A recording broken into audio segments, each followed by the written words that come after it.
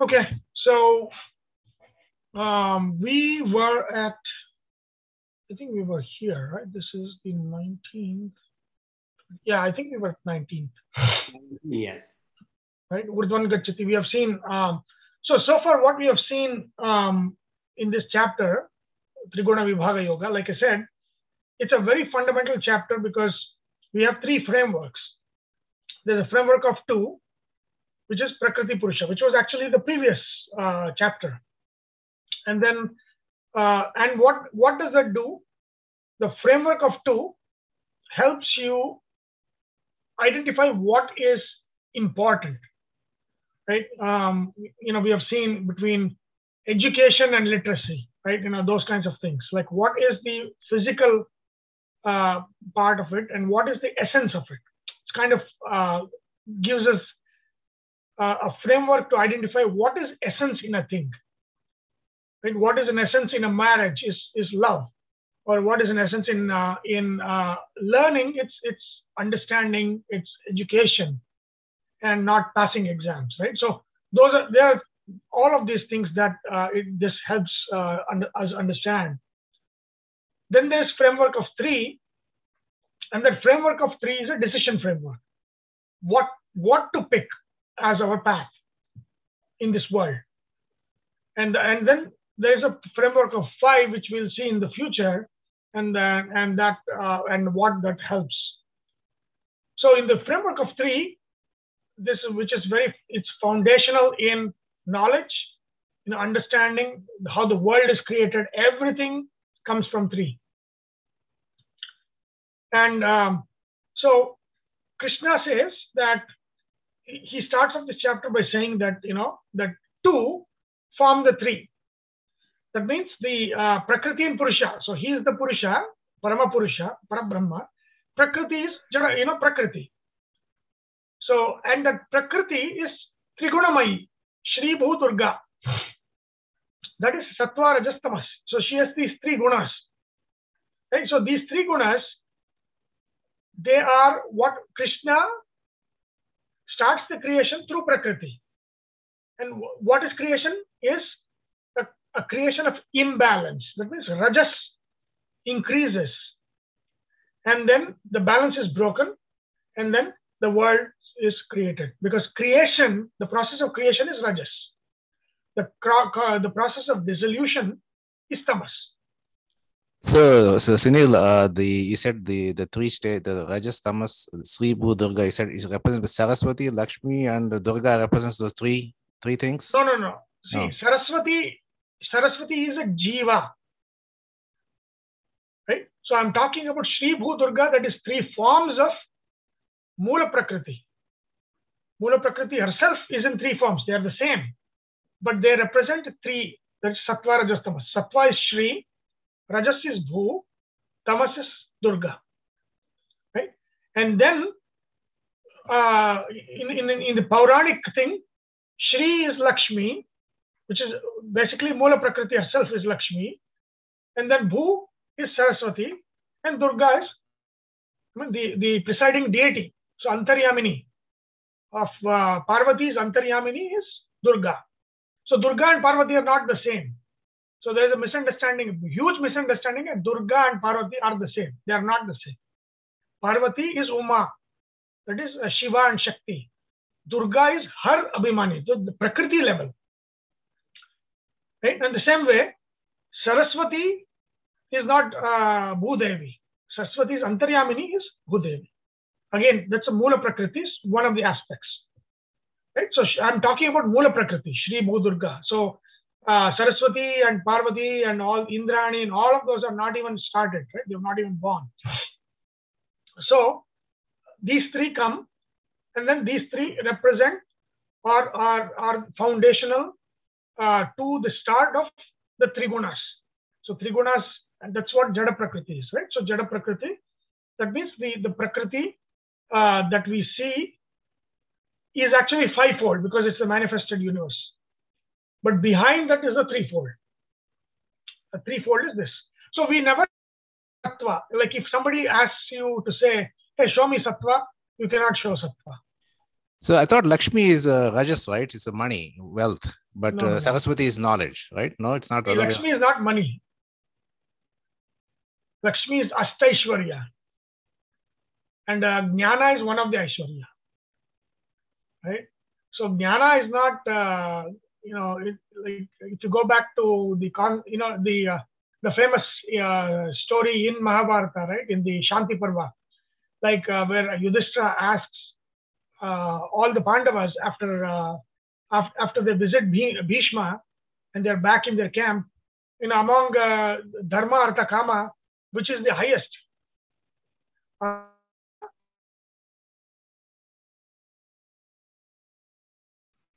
All of them say Artha is the highest. Among these three, Artha is the highest. And of course, we know that Bhima says Kama is the highest, right? That's the discussion that we have had before. And then also Sadhana mentioned an article in which that was mentioned. So, and then, and the rationalization that Arjuna gives is not just for money, it's for wealth. That means money is also Artha. See, Artha is nothing but means. Learning is a means to an end. Money is a means to an end. Right? When we say Artha, all of these things are part of it. Money is a part of it. Learning, education is a part of it. Because they all act as a means to an end. Right? So Arjuna says, why his rationalization of why Artha is the greatest among the three is he says, Dharma, without the power of Artha, first of all, if Artha is learning, Dharma cannot be understood without Artha. There is no learning. How do you know what is Dharma and Adharma? So Artha is at the foundation of what is Dharma and Adharma. That is one aspect of Artha as means, knowledge as means. The other one, knowledge as wealth, money, is a person, even though he is a dharmic, if he has no money, what effect he has on the world? Nothing. Yeah, he's good within himself, but his influence, his force multiplying the influence that he has on the world is through Artha. Dharma is multiplied. Without the power of Artha, Dharma is not multiplied. And that Arjuna says this. Arjuna says this very fact that Artha in its two aspects, you need Artha to understand. In Artha is, one of the meanings of Artha is meaning, right? To understand what it means, right? It's both ways, it is a means. It's means to an end, and it's how, understanding what it means, right? When Artha is knowledge, it is understanding what Dharma means, what Adharma means. If you don't have the education, how do you know Dharma and Adharma? You will not. And if you don't have the money, what will you do with Dharma? Nothing, not much, right? So Arjuna, and that's why Bhima in the end says, see, all of these are rationalization because anything can be rationalized as number one, number two, number three. And so he says to Yudhishthira, your question itself is wrong. That's what Bhima says in the Mahabharata. Beautiful incident. And so that's what the question is. When we say Lakshmi, Lakshmi is not wealth. Lakshmi is the Ashta Aishwarya. Everything that is a means to an end, to an end is Lakshmi. Lakshmi is Prakriti, and Prakriti is means to an end, right? Of which money is a part, our character is a part, education is a part, our courage is a part. So all of all the Ashtalakshmis I've explained before. So that is what Lakshmi is. Okay, so that's what, and so the three, and Krishna explains that the three is a fundamental three, that is the building block of how the world is made. And in the Chandogya Upanishad, it talks about how whatever we see in the world is a combination. We don't see anything in pure form. Neither the Panchabhutas nor the Trigunas. If Panchabhutas are, to the manifestation of the world, even that, like when we say Jala, if I tell you, show me Jala Tattva, we say water element. But what we see is water compound, not water element. That is a very important thing to understand. Say, show me the earth element. I cannot show you the earth element. Earth in the element form is not even available. It is only available in the compound form, and that is in the earth. It's maximum in the earth, as in the clay and mud and all that rock. So that's what we can show as an example of bhutatva, not bhutatva itself. That's very important to understand. Same way, fire is not agni tattva. Agni tattva is a compound. Fire has 3 elements, and that's what in Chandogya Upanishad, Uddalaka is teaching Shvetaketu. Look at the fire. There is bhutatva in the fire. There is jala tattva in the fire, and then there is agni tattva in the fire. All the 3, they're all mixed, and all this mixture in various quantities, and he shows is how the world is made of. Right? Whatever is the maximum quantity in the mixture, it gets the structure and the form and the behavior of that element. But you cannot see the elements in their elemental form. We only see them in the compound form as mixed together. Same, and fundamental to Panchabhutas themselves is the triguna. So if you cannot see the Panchabhutas themselves in elementary form, where will you see triguna? No, you can just identify, oh, Sattva-guna has come up because these are the things happening. Body, this is Sattva-guna. Or in the mind, this is Sattva-guna. No, this is a manifestation. When the Sattva-guna happens, the mind acts like this. The body acts like this. We speak like this. We identify it through external behavior, not actual guna itself, because that nobody can see. Right? It's very, very fundamental that nobody can see. Right? And so this is what Krishna is explaining. And then he's showing what each of these gunas are, right? When Sattva, he's showing more of a psychological thing. The Chandogya Upanishad talks about more of the how the world is built. Krishna is talking more about psychology here. There, Uddalaka points to each thing and say, oh, look at this water, look at this fire, and how to identify the 3 elements in that. Right? So he's showing that as an example and doing that in the Chandogya Upanishad. Krishna is saying, when the way we feel and think, then you can deduce which guna has come up in us. So more psychological. And so what he says is, the 3 rules of thumb.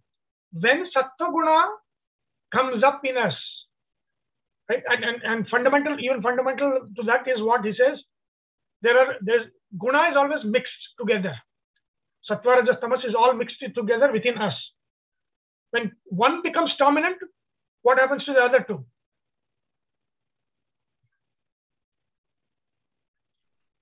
They'll go down.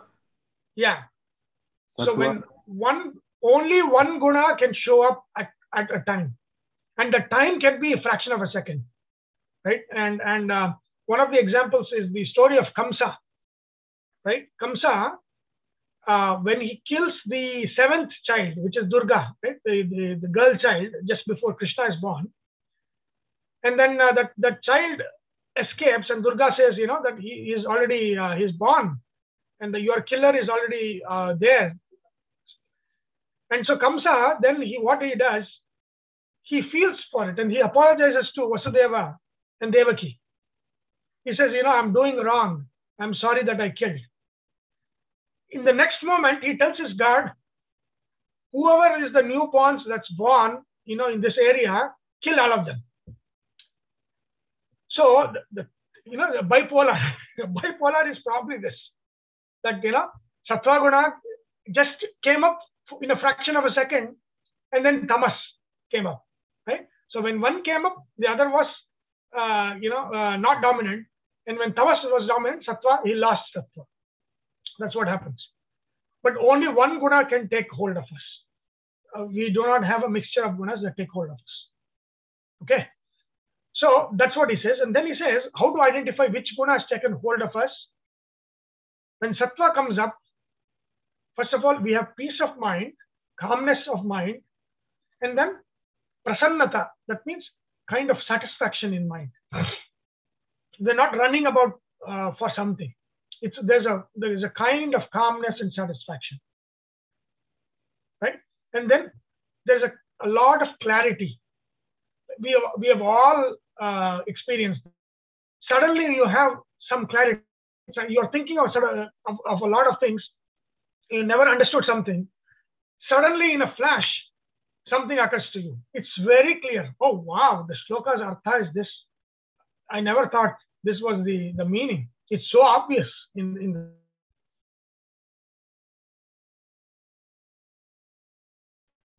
So when Sattva Guna comes up in our mind, of that shloka becomes very, very obvious. When Tamo Guna comes, the same shloka will tell you the opposite. Right? It is in the mind of the beholder. Like Bhagavad Gita, see, there are many kinds of different commentaries written on Bhagavad Gita opposite of each other. The same shloka, the next 19th shloka is a very, very important shloka. Like just like Yada Yada Hi Dharmasya, Karmanyevadikaraste, these are like main shlokas, right? In the Bhagavad Gita, highlight shlokas. This one, Na Anyam Gunebhya Kartaram, that is also very highlight shloka. And there are many of them in the next chapter, Purushottama Yoga, that are very highlight of Bhagavad Gita. And if you see this, the meanings and the interpretation of this verse, it goes against Bhagavad Gita itself. What Krishna said before, it's as if he's contradicting himself, what he said before, and also what he is going to say after. Meanings have been interpreted that way. So it cannot be in the Sattva mindset. It has to be in some kind of a Rajas mindset, or definitely in the Tamas mindset. Right? So not every commentary that's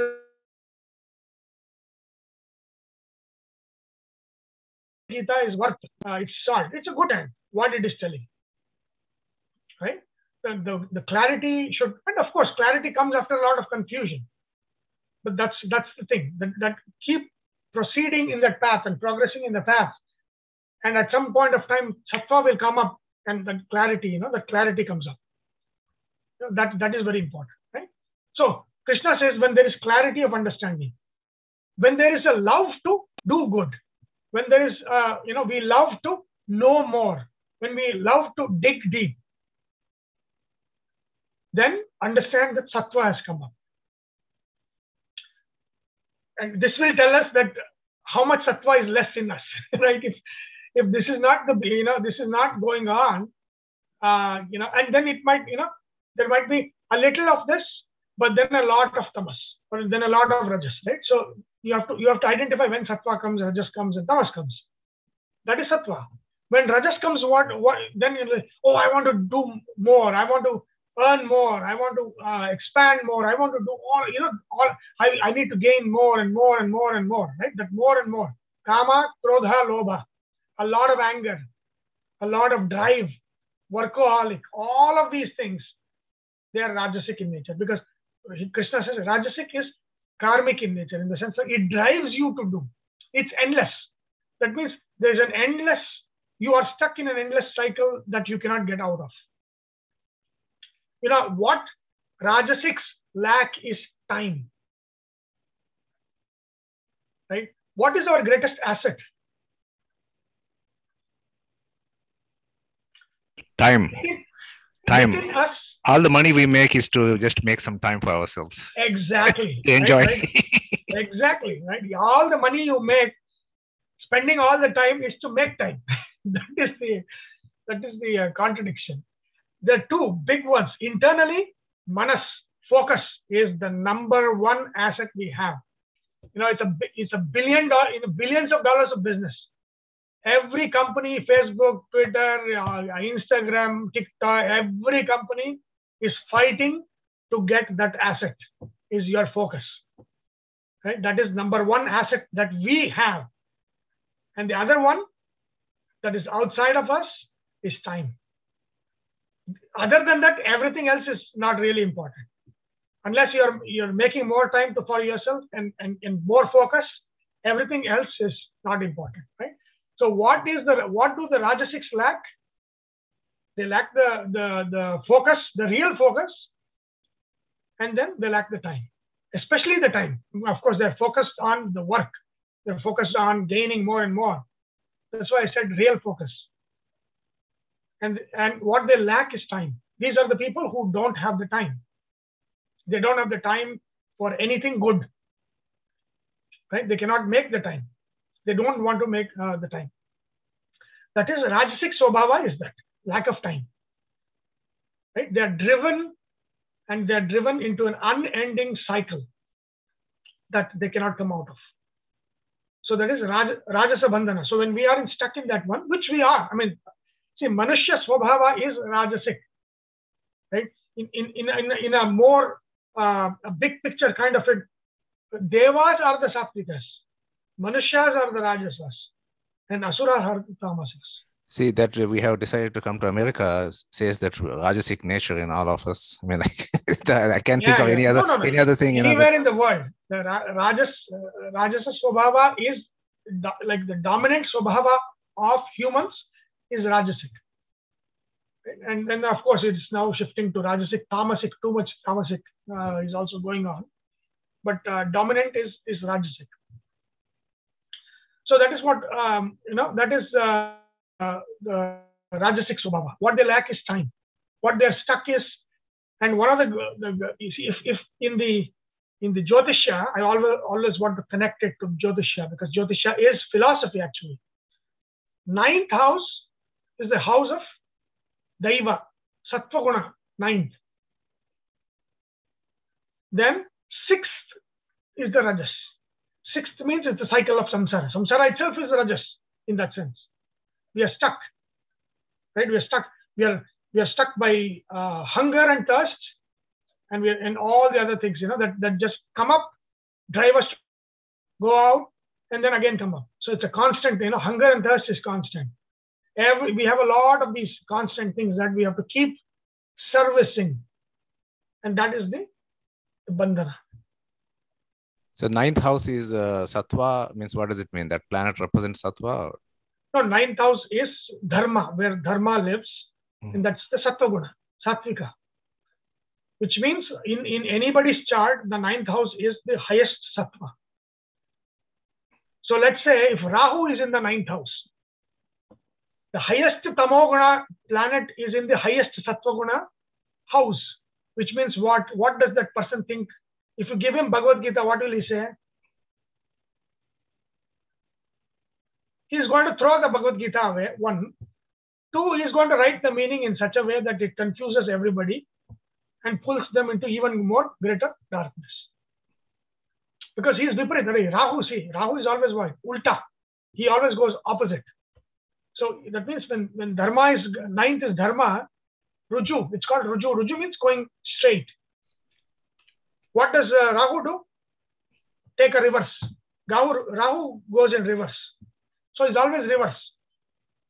Right? He's always reverse. And remember, Rahu is just the head, which means what? He's always rationalizing. He has no heart. So people who always talk about logic and all of those things, that is actually what? Tamasic in nature. See, if you go to the Kathopanishad, what does it say? Nayamatma pravachanena labhyaha, na tarkena. So he is not something that you can get out of pravachana or any kind of logic or anything. Right? It's logic is all just head. As long as the head is preventing you to go to the heart, it is Rahu. You are in the Rahu level. But is it the scientific, but all the scientific temperament and the scientific research is all based on logic, pure math, nothing to do with the heart or emotions, right? Even the law. Yeah. See, the law is for the good of the person. Like, if you look at Krishna himself, we were talking about whether it was last or I think 2 classes before this. We were talking about how in the in Mahabharata itself, Krishna is saying what is truth and what is lie. It's not set in stone like that, and the actual in Sanskrita it says Satyam na yathartha kathanam hita bhashanam. That is the framework of two. So if I ask you what the definition of truth is, if you say yathartha kathanam, that means I say as I see, right? Like I have a glass of water with me. What is it? Is it satya? Yeah, it is yathartha kathanam, because I'm telling what is there, what I am seeing or what I am doing, I'm telling as is, right? So Krishna says truth is not as is. That is Rahu level. That is Prakriti level. So what is the essence of truth? Why truth? Hita bhashanam, he says. The truth is that which is for the good of the other. That is the essence of what truth speaking is. Truth speaking is, that is for the good of the others. And it's not just speaking the truth. Dharma is that. That is dharma which is for the good of the others and ourselves also. Dharma for us is what is good for us. Dharma for others is what is good for others. What is truth for others? That means truth is something that does not hurt them. That is what, right? Satyam bruyat, priyam bruyat, ma bruyat, satyam apriyam. Right? That do not speak the truth that hurts. And then it goes on to say, do not speak flowery language that is devoid of truth. Right? It is a balance of hita. It has to be, finally it is hita. Priya and hita. Right? So sometimes you have to be very harsh to be hita to the others. Sometimes you have to be very nice to be hita to the others. Right? So if I tell you what is dharma, dharma is to speak sweetly to others, you are missing the point. That means you are at the prakriti level, not at the essence level, not at the purusha level. What Krishna says, sometimes what is na yathartha, that means that which is a lie. A lie is that which is not, right? I mean, if I'm drinking water and I say I'm drinking milk, it is a lie. Sometimes a lie, if the essence of it is for the goodness of the others, truly, we are not deluding ourselves, then that is satya, which is what Yudhishthira did not do. Right? So truth, lie, dharma, adharma, it has to be hitartham. It is when it is for hita, then it is dharma, real dharma. When it is hita, it is real satya. It is not speaking as is or doing what the Grantha says. No, because you are going by the word, not the spirit of it. Krishna explained what is the spirit of dharma, what is the spirit of satya. That is what you need to do. Right? So, okay, why was I saying this? I forgot the train of thoughts. Yeah, we were talking about the intellect without emotion. The Rahu, right? So that's what we're saying. So logic, right? We were talking about logic. So again, logic is good if it is foundational for something good. Logic in itself is not good. That is called as shushka tarka, dry logic. Dry logic is useless. It's hair splitting without any use. Right? In Vedanta, the logic is not encouraged. And what is that logic? Logic that is devoid of any purpose is useless logic. Right? So when is logic useful? When it is a foundation or something to strengthen what is going to be good to others or to the society or to ourselves or for the progress. That is the logic you need. But that is the head with the heart. That is Guru. See, Guru has head and heart. Right? And he understands the head is for the heart.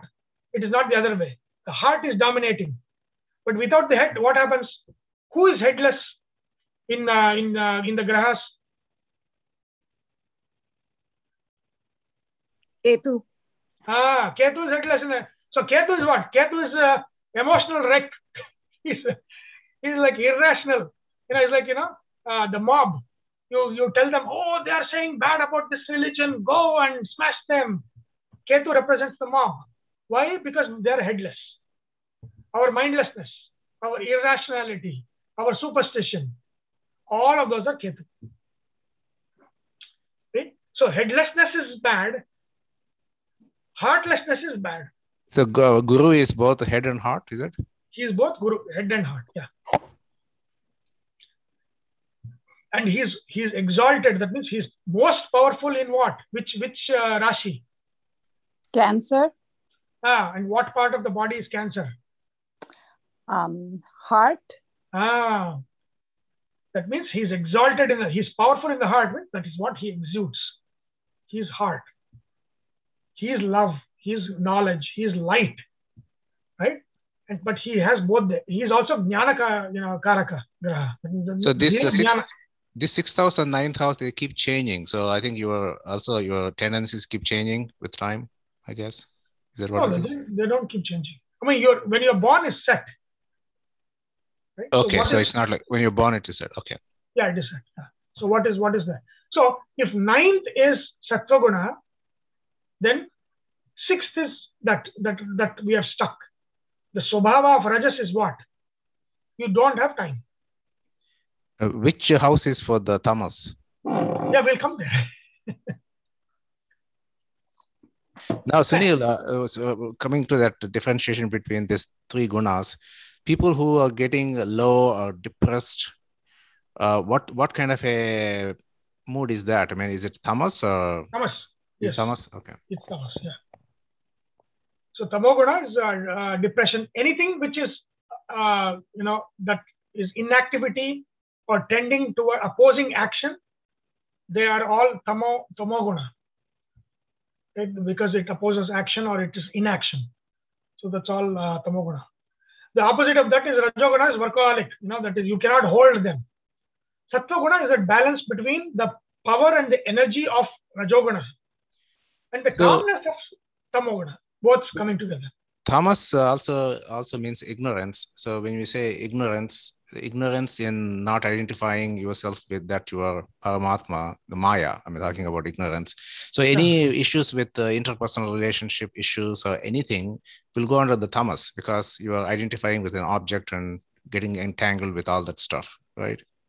Is that considered tamas or rajas? I didn't know. I didn't understand you. But see, tamas, tamas, ignorance, right? I mean, avidya. So when you have, we're all going through avidya. I mean, pretty much unless you're enlightened. Yes. So that avidya component itself is part of, so is that part of tamasic? Avidya is tamasic or? Correct. Krishna himself says, right? Avidya. Tamas creates avidya within us. That's the nature of tamas. It creates. So I think predominant of life is avidya because we are always working in the prakriti and becoming an enjoyer of the field rather than knower of the field. So our predominant guna is actually tamasic rather, if you took from that standpoint. It's a mixture of rajas and tamas. Yes, rajasa, tamasa. Right? Some of them are tamasa heavy, some of them are rajasa heavy, but we have predominantly we are rajas tamas with a pinch of sattva added. Right? But then Krishna, is that set in stone? That's what is the next thing, right? If we are like that, then what should we do? That is the next one. That is what he's going to deal with now, right? So I talked about sattva where we have this clarity. Now let's talk about tamas. So tamas, what is tamas? Tamas is the opposite of rajas, and there are 2 kinds. One is the opposing of rajas. Other one is, it's like I said, jnana is 2 kinds. Lack of knowledge, abhava suchaka, and then opposition to knowledge, virodha suchaka. Right? That opposition is 2 kinds. One is absence, and one is presence of the opposition. Right? And whenever we talk about ajnana, we are talking about the opposition, not the lack, because a lack cannot be a cause of something. It's like when we say, I did something because I did not know. You did not do something because of the non-knowledge. You did it because you didn't know that, but you knew something else. So something else made you do it, right? So whenever we say the ajnana, we are talking about ajnana that is bhava purna. That means it is a presence. When I say presence, what it means? It means wrong understanding that is driving our actions. That is ajnana, right? So ajnana. So tamas, what does tamas do? Tamas is, it opposes activity. So in the body, what is it? I have a question here, Sunil. I have a question here. What is ajnana to me may not be ajnana to you. No, nothing like that. Nothing like that. So that, that is not a based on my dharma. Okay, based on your dharma. Everybody has different dharmas, right? All of us, we have different dharmas. It should be in tune to the overall dharma. See, my dharma, you cannot say my dharma and I will do whatever I want. That is not dharma. That is a misunderstanding of dharma. Right? See, your dharma should be in tune with the bigger dharma, not in opposition to that, saying it's my dharma to do this. So and it Sunil, opposes the overall universal dharma. There is a universal dharma. So one of the thing is because of the confusion with the dharma term evokes so many different meanings. But the one I heard was that acting through your true nature, which is that of compassion. So if you're acting as a compassion to other person, then it is dharma. That's one of the simple explanations. But what if that is not your nature? That's your true nature is one of compassion, but not your. I mean, actually, the prakriti nature. Not talking about the prakriti nature, but your true. There might not be a true compassion nature, right? We'll see that what Krishna says. I think here the when we say that compassion is dharma, that also is like you have to look at the situation and the person. Like if you show compassion to someone who doesn't deserve it or who is that's not good for the society as a whole, then that is not dharma. So I mean, like even somebody is very extremely bad or somebody like Hitler, you deal with them with compassion in the sense that we're not gonna give up. I mean, like you don't have a hatred towards them, but you have compassion and you do whatever needs to be done to, get rid of that person. But you're using you have a compassion in your mind even for that person. Not you're acting not to a hatred. That's what I'm trying to say. Yeah, that means you do it with vairagya, like you just do it like what it needs to be done. Then it's not compassion, not love or hatred. You just do what needs to be done. No. See, remember, when in doubt, use the framework of three. So what is the framework of compassion? What is Rajasic compassion? See, Rajasic compassion is something where you are showing a compassion to somebody, expecting something. Correct? Yes. What is Tamasic compassion?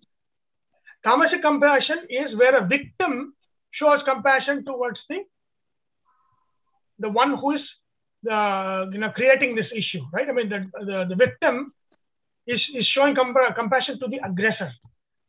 That is Tamasic compassion. What is Sattvic compassion?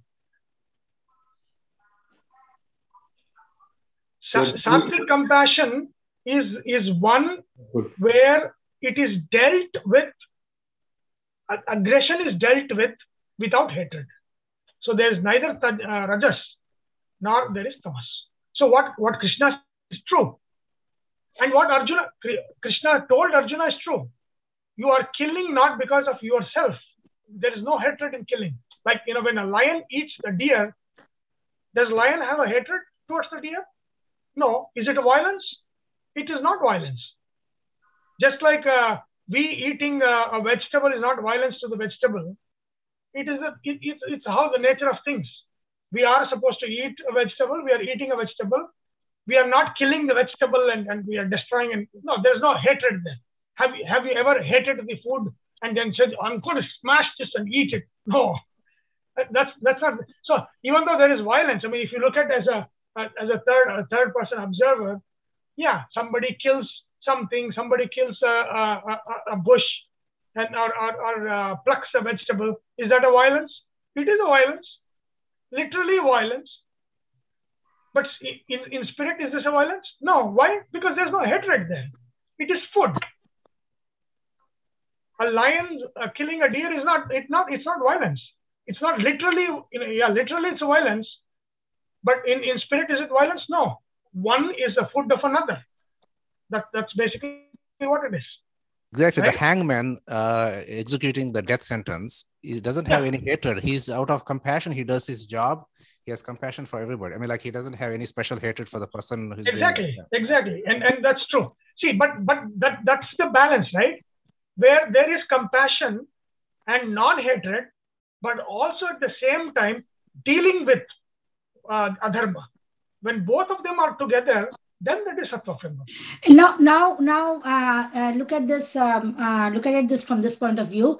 There's a lot of there are a lot of ants in my house. Okay, so let us see. I'm just throwing an example. Or a lot of mosquitoes in my house. Okay, now they are causing me harm, and I put in a pesticide to kill them. I do not have any hatred towards those mosquitoes. I'm doing it to protect myself.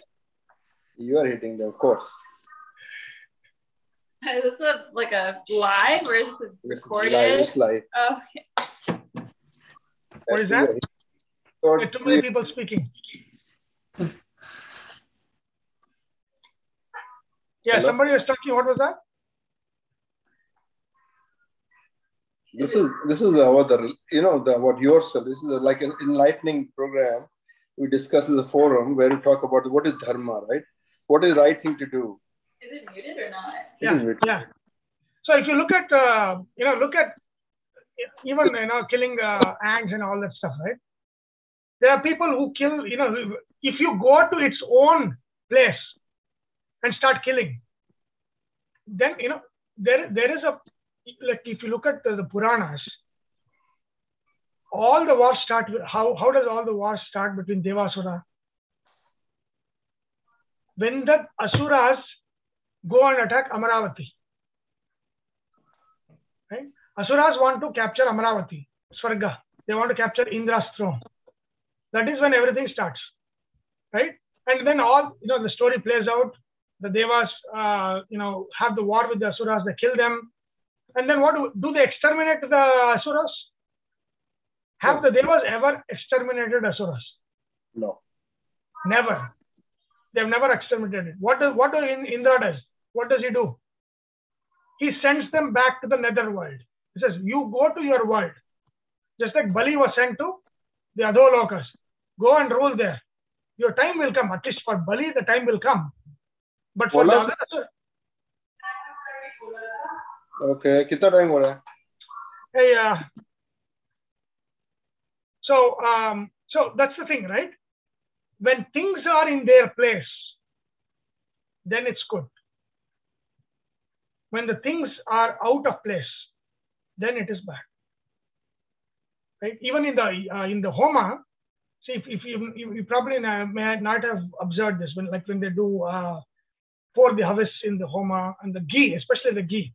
They pour the ghee, and whatever is left, they put it on the side. Have you noticed it? On the ground. They'll put like this and then put like this. You might have noticed it, or if you have not noticed it, notice it next time. And that is where the Papa Jivis or the Asuras, they're like, we also want something to eat. So no havis will from the main yajna will come to you, in the side, you put in the side. Right? So that is what it is. Each one has its place. Devas they are the rulers of the forces of nature. They are the rulers of Swarga Loka. Asuras, they are good in their place in the netherworld, in the Adholokas. When they exchange places, that is when the problem starts. Right? When Asuras try to come up to the Naralokas or try to capture Swargaloka, that means they want to become the dominant force. But nobody is telling, go to the forest and kill the lion there. No, that is where it belongs. When things are in places where they don't belong, that is when you need correction. That is dharma. Dharma is not extermination. The extermination is never dharma. Dharma does not exterminate. Dharma corrects and puts things in its place, because everything has a place. So again, if we go to a place where the lion is staying and then the lion attacks us, if we try to kill them, then it is actually adharma, because then you actually went to the forest and then it is just, so you're not supposed to, if he comes to your town or your home, then it's a different thing. But if you go to the forest, you can't go hunting. That's what I'm saying. You can't go there and start hunting animals. No, I mean, hunting in the sense like, kings used to hunt wild animals, in the past. When their population was more, they would go and hunt the wild animals. But again, like if you go to the forest and to kill a lion and then the lion attacks you, and you kill the lion, that's a papa karma. Right? That's a papa karma because you've gone to its place. It's like somebody coming to my house and then dominating me, and that's the problem, right? So things in their places are not a problem. Things when they are out of place, dharma is that which corrects. That's what Krishna is, as simple as this. Everything has its own place. Let it be, right? That is what. So whenever in Vedanta, so that is the reason why you need to know the big picture to understand the small picture. When Vedanta says let it be, then if you take let it be as a full thing, or somebody comes and hits me, let it be. Somebody is taking over my house, let it be. That is tamas has taken over our brains. When Vedanta says let it be, let these things be in their places, not when they come to our place. Right? So this is called a sukshma dharma. Dharma is sukshma. That means dharma is not easy. Dharma is not one sentence. Dharma there is a lot of complexity and layers within dharma. Nobody can teach dharma in all these things. Mistakes happen. But then what is the predominant thing is to keep this in mind. Hitartham. Dharma is for hita. Dharma is always for hita. Exactly. So because it is such a complex subject, for day-to-day activities, if we have to decide whether doing the right thing or not, basically you act based on, is it good for me and people around me, to the society?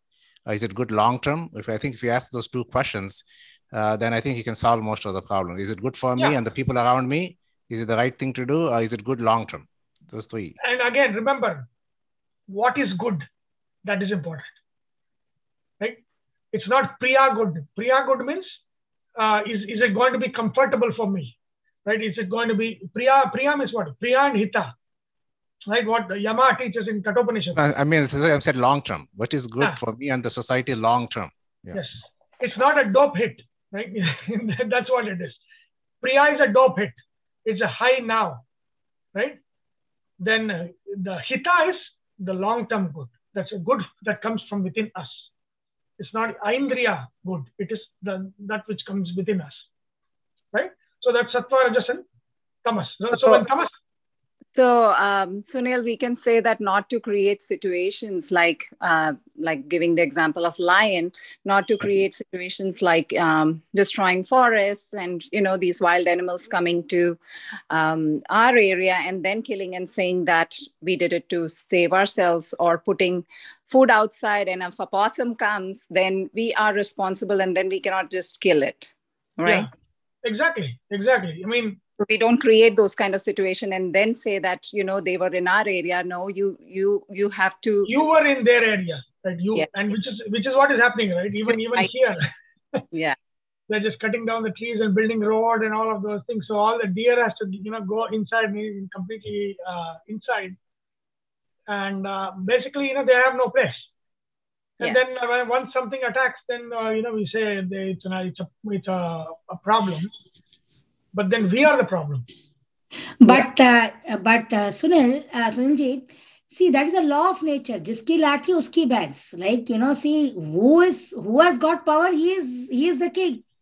Okay, so that is the law of the nature. You asking me that question tells me that the Rajas Guna has become dominant in you. Now, see, history is always written by the victorious, right? So, had the Kauravas won, today Mahabharata would have been in a different form. So, but out of the two cousins, the Pandavas won the war. So now it is the story of the Pandavas. The Pandavas are all good, and Duryodhan was never named Duryodhan. He was always Suyodhan, right? Suyodhan. So then we all called him Duryodhan, and then history is always written by the victorious, correct? So Duryodhana himself. So Duryodhana means he who is difficult to win over. Correct. Yeah. So that is also, that's also his name.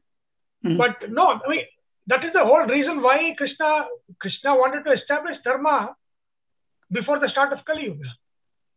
If Duryodhana had continued, by this time, I don't know what would have happened. The whole earth would have been a desert. That was the thing, right? So yeah, history is written by the victorious, but it is our duty to make the victorious the right guys. True. Right? So that's yeah. So that's the nature of tamas, right? So those are the things. So it's already 11:30. Let's get into the shloka, because this is a very, very important shloka that has been misunderstood a lot in the Indian traditions, and that is in many layers. So we'll peel each of the layer and try to understand. There's a Sankhya layer, then there's a major layer, which is what Krishna is trying to teach Arjuna here. And it's a very, very important shloka for sadhana. Sadhana foundation starts from here. And it answers the question, if I am a Rajasic and Tamasic dominant person, is there anything I can do? Or is it just like that? Can I win over the gunas? Right? That is what Krishna is going to address. Knowing all this without being able to do anything about it is going to be useless for sadhakas. Right? So that's what Krishna is going to say. He says, Nanyam gunebhyah kartaram yada drashtanupashyati gunebhyascha param vetti madbhavam so adhigacchati. Let's look at the base level, what it basically means. Na gunebhyah anyam kartaram drashta yada na anupashyati gunebhyascha param vetti madbhavam sa adhigacchati. That means na anyam gunebhyah kartaram. So now we have seen how guna affects our psychology, our behavior. So he says, see, who is a drashta?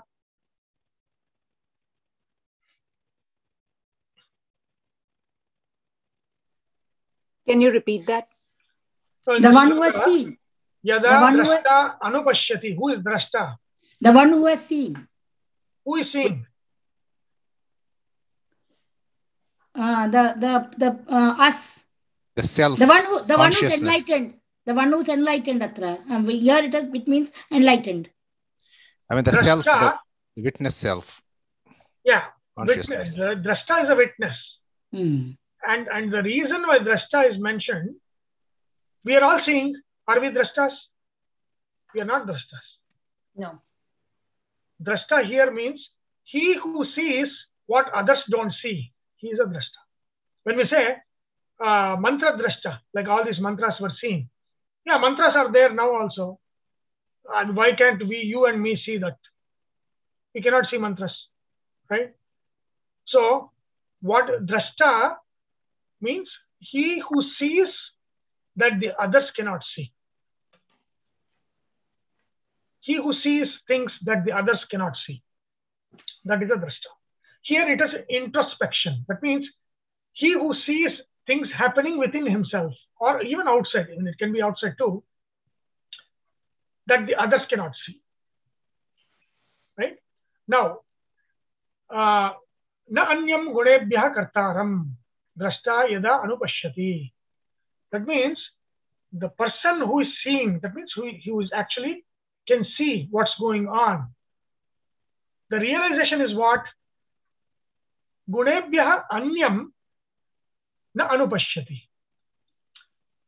So let's go back to what we have learned in terms of our behavior in psychology. I said, when rajas comes, there is a workaholic, there is anger is there, desire, a lot of desire is there, right? Greed is a big sign, like lobha. Krishna is mentioning lobha more and more. Greed, gaining more and more and more is there. So if you are a drashta, what happens to you? When you get the feeling of greed, first of all, you have to understand, see, if you go to what is that called in the meditation, that you notice things, vipassana. So in vipassana, what happens? You stop and notice, right? So that stop and notice is what? You becoming a drashta. So the first exercise that vipassana they do is to eat a sweet. I think they give raisin. You eat the raisin for 15 minutes. 15 minutes, one raisin. So you're not gulping it, right? You when you hold it in the hand, you're feeling the texture, and then when you're putting it in the mouth, you slowly feel the texture of that, and you bite, and then observe what the taste, how it emerges out, and then slowly all of the texture, the the sweet taste. You are kind of like stretching time to notice every aspect of eating a raisin for 15 minutes. They not let you eat, but how do we eat? Mindless, ketu. Our eating is like ketu. We feel hungry, we don't even know hunger. Do we know hunger? We don't know hunger, because when we feel hunger, we eat. So that hunger, we don't even know what hunger is. That's why Ekadashi is very important, because it's a time to know hunger, feel that hunger, right? So because things we are eating and drinking and all of those things, without giving the time to notice the urges at all, what is going on in these meditative practices, they stretch time to notice all of these small things that we usually do not notice. So what is that exercise for? Is to make a drashta out of us. We are not drashtrus. We don't notice anything, right? So to make us notice things, they stop us from eating when the urge comes, and they stop us and then stretch time for enough to help us notice the urge, notice what we eat, taste, the touch, all of the smell, all of these things, that awareness of these things, the growing awareness of these things, because those awareness just go like this. We don't even notice the awareness, usually, right? So they're doing this. Why? Because they want to create a drashta out of it. What happens when you create the mentality of a drashta? What happens?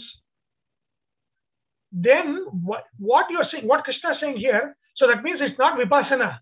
It is this shloka, Krishna's sadhana shloka. This one is what all these meditative practices are following, is what this Krishna is saying here. Krishna says, see, there is something called as an agency problem. Do you know what an agency problem is?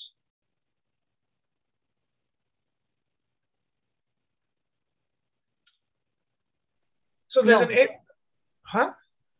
No. What it means is, it's a very, very I think there's a longer name to it in the agency problem. What it means is, in very simple terms, when I do something wrong, it is because of my external situations. When you do something wrong, it is your character. Okay, so I think it's called as a fundamental attribution error, or some fundamental attribution agency problem, or something like that. That means when I do something wrong, it is because of, hey, something happened, I was not in the mood. For me, my mistake is not my character. It is external situations. For you, if you do a mistake, then it is because you are faulty. You are a tamasika. So that's the reason why you are thinking like this. We don't attribute your mistake to your situations. We attribute your mistake to your character. That is called as a fundamental attribution error. Right? The same way, if you look at colonialism, what did colonialism do? So colonialism, what did it say? It said, if Indians are doing something, it is their character or lack of it. If we are doing it, it is because of bad situation. Right? So if a lot of these situations, legal situations over the years in US, that's how they've dealt with in legal terms. Is if the black-white problem, all of those things is because of the attribution error. If somebody does something wrong, oh, because their character is wrong. If the other person does it wrong, oh, it's some situation, something happened, they had to do this, right? So that is where the legality becomes a problem. Colonialism is a problem, if I do a mistake, it's the mistake of my civilization upbringing. If an American guy from here does a mistake, it is him. It's not civilization's problem. Civilization is well and good. It's an individual problem. An individual problem of a colony is a colony problem, civilization problem. But an individual problem in Western civilization is not a civilization problem, it's an individual problem. Right? So these are many manifestations of this attribution error. People trying to attribute the bias of us and them in different terms. It's very important, and this is where it is. So now there is a correction of attribution is what Krishna is talking about here. Fantastic, because it deals with that attribution error problem. Na gunebhyah, na anyam gunebhyah kartaram. He says, when somebody is angry, where is the problem? Krishna says, it is the rajoguna in them or the tamoguna. The jnani identifies the rajoguna and the tamoguna in the other person. That person is doing this because that is guna has come up. When they are doing hatred, that tamoguna has come up. So then what happens? The jnani is identifying within himself and also outside in the world behavior in terms of which guna is the cause. It is not the drashta, it is the guna that is the cause. So he's fixing the attribution, right? That means, again, I told you this is level 1. Level 2 and level 3 is going to reveal. So don't jump on me on this, okay? So going back to what Premaji was saying, Duryodhana, what Yudhishthira saw in Duryodhana was what? It was tamas problem. It was not Duryodhana problem for him. He said, Tamo guna is very dominant in the sky, and therefore he is talking and acting tamasic. That is the first attribution correction required. Within us, when we are angry, that means attributing that anger to rajas, or depending on what anger that is, it is rajas guna or tamo guna that is the cause of my anger. That's the cause of my desire. That's the cause of all of these things. That is na gunebhyah anyam kartaram. I am not the doer. I am not angry. I am not angry. The rajoguna is making me angry. Right? This opens up a lot of worms. Right? I'm opening a can of worms. But that's why we are in level 1, because it makes sense when you go to level 3. Until now, any questions? So now what we are correcting now is the evil guy is evil because of himself, but because of tamoguna. The workaholic is workaholic not because of himself, but because of rajoguna. But what about one of the most common things we see here in this country or in India is somebody, like for example, somebody Muslim who does something, we attribute sometimes to the whole civilization or the whole community. So is that wrong? Attribution error? Because then it is his own, well, there might be some prabhava also because of his upbringing and all that stuff, but it is wrong to blame the whole community, don't you think? I mean, it's wrong to blame the whole community for whatever community it is, right? But then again, we are ourselves reflection of where we come from. So it's like there is part of the Indian civilization in us. There's a lot of our individuality in us. So we are a mix of all of those things. We are a mix of our situations and who we are, right? So how do you pick and choose where that comes from, right? So we look at similarities or patterns, right? If individuals have that pattern, then we identify that pattern with more of a civilizational behavior rather than an individual behavior. If it is just one-off, then it is an individual behavior rather than a civilizational behavior. Right? But it is always a mix. It is always a mix. Every community will have a very fantastic good people. Every community, regardless of who they are, everyone will have. Same thing, every community, even the ones we call good, will have very bad people, regardless of who we are. It's like an equal opportunity. Every community is an equal opportunity employee. All of it's there. Which one has more, which one has less, that's all debatable and all that stuff, which is not philosophically important and relevant, so we'll not go there. But yes, but see, Ramayana has a very important incident where, when Valmiki describes Rama, how was Rama doing? So whenever somebody was angry, he would say, I'm not going to discuss anything now because you're angry now. And he would go. That means he would see not the person, but of course, he's being the avatar and all that, leave that, because he was a normal person. He's a king. He would behave by first attributing it to the guna. When somebody is angry, don't go and tell things to them.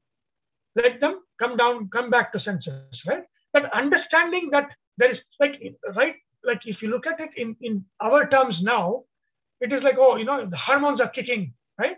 Which is nothing but an expression of gunas, right? When we say hormones, android, what is it? What is that thing? That stress thing? Stress hormone. I forget the name. Anyway, so that hormone is kicking. Cortisol. Adrenaline. Cortisol is one. The other one. Adrenaline. Adrenaline. Yeah, adrenaline. Right. When it is kicking, can you teach them a Gita? You cannot teach them. So see, when we say adrenaline is kicking, which means Rajoguna has emerged in him, right? So, these are the same things told in two different languages. One is a medical language, one is a Shastra. But if you look at it in terms of hormone and all of those things, it's the same thing. When we say, this testosterone has increased in this guy, he's not going to listen to me, right? So that is an understanding that Rajoguna has just kicked teenager, that's taken over the teenager. That is not just himself. It is nature that is holding him, right? It is nature's cycle. Nature is doing that game, which it has done with all of us, right? It will give that I am the king of the world. Nobody knows anything. Only I will know. And then one time will come when all the hormones will go down and I say, oh, what was I thinking, right? That one peak will come and then down will come, right? So then even when you talk in terms of hormones or talk in terms of gunas, it is it's the play of these things within the body that is giving us that sense, right? If you understand, this is what is called as social IQ, emotional intelligence. Basically, this is what it is. What Krishna is talking about is emotional IQ, social IQ, is not think of the person as an individual. Think of a person as somebody in which guna is kicking in. That is 101 of social IQ and emotional IQ, right? We deal with an angry person. We do not deal with a person who has anger problems. When you deal with a person who has anger problems, then you can differentiate those two, right? Deal with anger and the person. That is what Krishna is talking about. What does Jnani do? Jnani deals with the guna and the individual. Both. He identifies when he has lost the mind, when he is in the mood to understand, when he is not in the mood to understand, what the cycle is, all of those things. Right? So that is number one. That's the first level. Is na anyam gunebhya kartaram. There is no other doer other than, so in medical terms it's going to be, there is no other cause other than the hormones in the body. Why do I love? Because that hormone is up in my brain. Why am I angry? That hormone is up in my brain. Why am I sad? My dope is less in my brain. Right? Why am I high? My dope is more in my brain. Is that wrong? That is not wrong. That is correct. That is definitely correct. Right? I mean, I always keep saying, right, in the Upanishad, it says that a person loves not for the sake of love, but for the sake of himself. I've always, I've mentioned that. Right? That means we love our feeling, not anything else. Everybody, we love the feeling. We love the feelings that the person is generating inside us. We love those feelings. That's why we love that person. We like that person. Exactly. That is exactly what it is. Is that true? It is true. Even though it sounds very, very selfish, but that's a biological level. That's what biology is. It's not wrong. That is a Prakriti level. That is Krishna's first level. The shloka is in 3 levels. First level, Krishna says, why is this guy angry? Hormone, this anger hormone is increased in him. Why is he depressed? Dopamine is not there. Is that right? Yes. Na gunebhyah anyam kartaram pashyati. A jnani knows that there is no other cause other than Prakriti. When Rajas comes, he behaves Rajasic. When Tamas comes, he behaves Tamasic. When Sattva comes, he behaves Sattvic. He is a prisoner in the prison of the trigunas. That is what Jnani knows that. Na anyam gunebhyah kartaram. So if we use this attribution error, I mean, look at the whole criminal justice system. I mean, like they have to, I mean, if you want to follow that rule, you have to modify the whole justice system. No. That's why I said we are in level 1. I'm not revealed level 2 and level 3. Then we have to do a different kind of a jail system where you teach them spiritual practices. Right. So that is important to understand. That we all, a good person, a bad person, an ugly, a genocide, all of these people are, tools in the hands of gunas. Tamoguna makes that person do that. Rajoguna makes that person do that. Sattvaguna makes that person do that. Who is the doer then? Is that person? No. Who is the doer? It's the guna. So that is the level 1. Guna is the doer. Then what happened in the Sankhya? A lot of atheistic schools came about in Indian tradition. Sankhya is Nirishwara. India has a lot of even though atheistic in English means that which does not recognize God. But here it's not in terms of God. I mean, that's the language translation problem. In Sankhya, it says gunas are the kartros. Jiva is just a drashta. So Jiva is a witness. Right? It's the Prakriti that is driving everything else. But Sunil, the attribution thing, the people have these tendencies and that's why they do whatever they do. But then you also have what is called free will and free choice, where you can stop it because you can't give in to all these gunas, right? I mean, that's how the whole, otherwise there's no, they have to be responsible for the guna also, because you have a way to stop it with your using your intellect. It's not a free will because there's no free will, but there's something else. We'll look at that. It comes in level 3, but it's no free will. Free will is a Christian concept. Actually speaking, free will is a Christian concept. The reason is, in Christianity, or even, all of the Abrahamic, when they say God created all the beings, God created all the beings, right? And of course, I think animals don't have the soul. It's basically the human beings is what they're talking about. This is in Christianity. So when God creates, that means God created an evil person to be evil, a good person to be good. So now you act according to how you are created. Whose mistake is it? God's mistake. God's mistake. Right? If I create evil and that evil acts evil, what is his problem, right? you created me to act like this. I'm acting like this. I'm defective. But why am I defective? Not because of myself, because of you. You created me like a defective. Right? So then what happens? The mistake becomes of God. How do you absolve the God of mistake? God created everything and gave them free will. So free will is a way for God to absolve himself of the mistake of evil. Do you get it? So there is a philosophy behind what we call free will. There is no free will. There is no free will like that. The mistake is. For lack of better translation, I'm using that term, but free will means I'm talking about where Purushakara.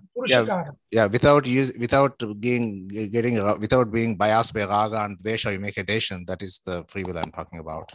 That is Purushakara. So that is Purushakara means our effort. Is that effort free? It's not free, not entirely free. But again, it is our effort. Yes, it is an effort, but it's always influenced by other things most of the time. Definitely. Yeah, definitely. Yes. That's why there is no such thing as a free will, is what Vivekananda says, because you're always influenced by something. Yes. But what is a good English word for Purushakara? I mean, like, we have to come up with some good English word if you don't want to use free will. It's individual effort. Purushakara means individual effort. It's our effort, but it's not free. So, yeah. So, level 1, na anyam gunebhyah kartaram, there's no other doer cause of how we behave, what we think, other than the gunas. The evil guy is influenced by tamoguna, the rajasika is influenced by rajoguna, the sattvika is influenced by sattva. The only difference between a sage, a saint, and is one is of tamoguna, the other one is sattva has taken hold of the saint. Tamoguna has taken hold of a person who has side, right? So at the Krishna says a jnani becomes a drashta. First, a jnani's first step is to become a drashta. Okay, that means what?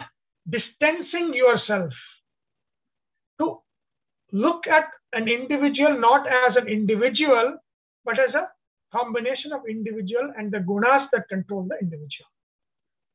Now their emotional states become, whatever whatever we can call the rajoguna, tamoguna, sattva, or you can also think of the hormones or all of those things, their situations, their things that they've gone through, their family situations, their work situations. Somebody might be always angry. Why? Because his work situation is not good. So identify the cause of the emotion.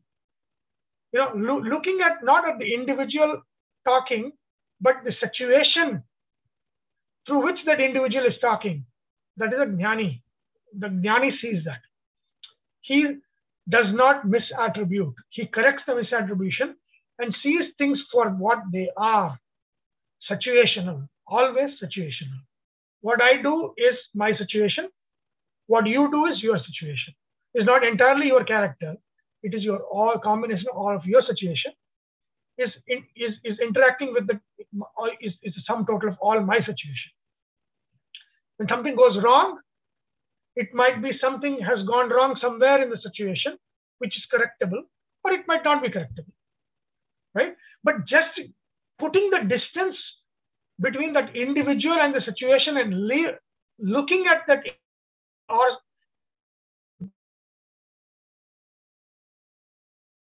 the distance, it stretches the time for judging error, our judgment error. We basically judge everything as character. That person is good, that person is bad, that person is ugly. That is how we judge. But then once a drashta doesn't judge like that. A drashta judges it full through the situation. What has happened? What is this? Everything, right? And that's what news media does, right? News media can spin any story by building a story. So, there's a person who has committed a crime. So they'll show the poverty in which he was born, and all the caste issues that went on. So there's a formula, right? That is also there. Right? So people are already using it in different situations. The media uses that story. It's a story, the situational, into the individual to build a story. Right? So that is the drishti. The media's intent is to kind of like soften the blow, and that's the reason why they build the story. But actually, the jnani sees situationally. The jnani doesn't see individually, as an individual, good or bad, but situationally, and that's how he reacts. Right? So that's one, both within ourselves. So when we are angry, then don't judge yourself as good, bad, ugly. Just identify that there is a tamoguna, rajoguna that has kicked in. Once you label as a tamoguna, rajoguna that has kicked in, when you label and notice, when you become a drashta, non-judgmental drashta, then that is when guna is conquered. See, to conquer guna, you should not conquer guna, and that's what Krishna is saying. When Arjuna asked that question, how do I conquer guna? Krishna says, you cannot fight the guna. You will win both ways. I mean, you will not win both ways. You will lose both ways. If you run away from that, or if you try to fight from that, you will lose both ways. Guna is not won over by fighting or running away. Right? And so that's what Krishna is explaining here.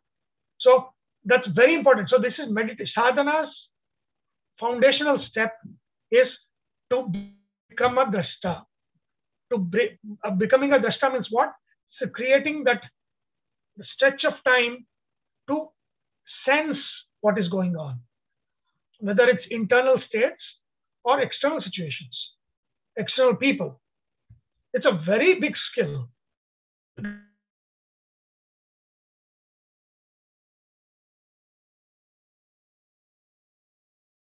Understanding in yourself, right? That is spirituality.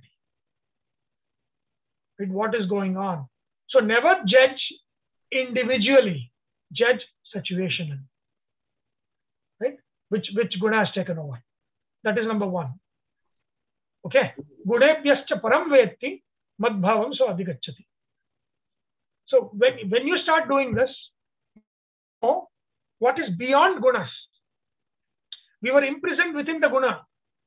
But once you create the distance and try to identify that and notice that within ourselves and outside of ourselves, in everything, that is when what? Gunebhyaha param vetti. He will understand what is beyond the gunas. We always saw the world in terms of good, bad, ugly. Then you see the world in a very different terms. You come to see the world in a different term. Right? Madbhavam swadhigacchati. Then he comes to me. Okay, that is level one. So I want to answer any questions, and there will be a lot of questions, and that will be answered in level 2 and 3. So I want to go first answer these questions, and then we'll go there. Sunil, I have become drashta today because I know all the problems in my house are because of my wife. That is attribution error. My goodness, you'll get me in trouble.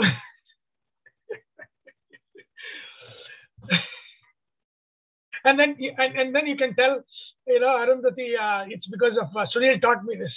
Correct. So the whole concept of is mindfulness is basically a non-judgmental awareness of the present moment. That's what the whole mindfulness exercises are. But they require a lot of energy to be able to do it for a long term. Because it's not for the long term. So that is you don't have to be like always aware in the long term. It will become habitual. Yeah, you have to keep doing it to become habitual, which means you have to keep practicing that.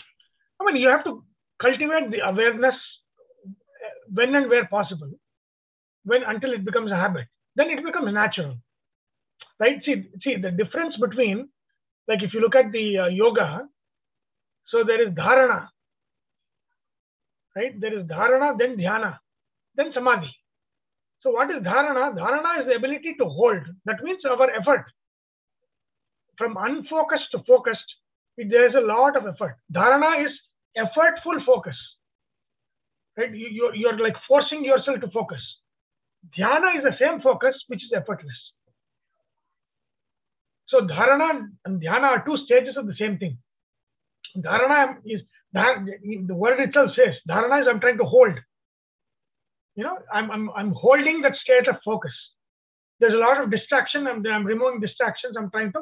So when you remove distraction, what happens? What is the previous state to dharana? Clarity comes. No, what is the name? Yama, niyama, Asana. asana, then? Dhyana. No.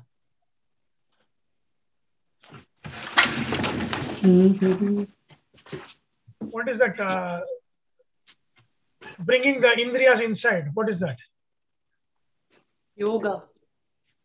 Oh.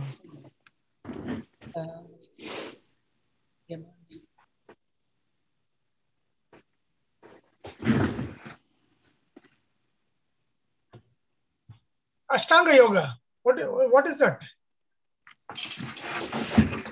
For the indriya nigraha. So that is. See, when you are removing distraction, that is the aharana. That means it is you are removing it. You are removing distraction. You are making your making your workplace or things distraction free, right? And then you go to dharana. Dharana is impossible without the previous step of removing a distraction. And then what happens? So the yama, niyama, asana, pranayama, then that aharana, pratyahara, right? Aharana. And then dharana, dhyana, samadhi.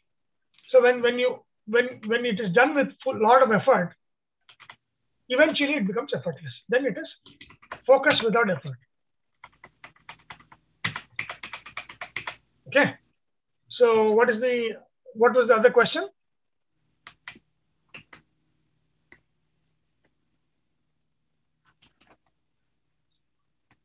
So there is no question about this?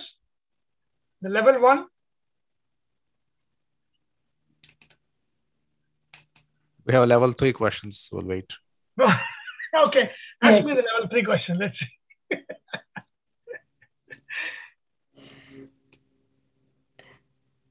Okay. So, na anyam gunebhya kartaram yada drashta anupashyati gunebhyah param veti madbhavam so adhigachyati. So the next kartru is who? Now, there is a problem here in level 1. That means a bad individual is bad because he has bad guna that is driving him. A good individual is good because it's good guna that's driving him. Now, it doesn't answer the question, why is bad guna driving this guy? Why is good guna driving that guy?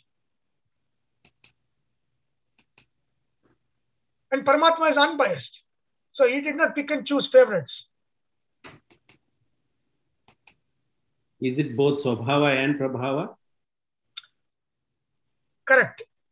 See, when we are teaching Prabhava, what we taught now, level 3 is Prabhava.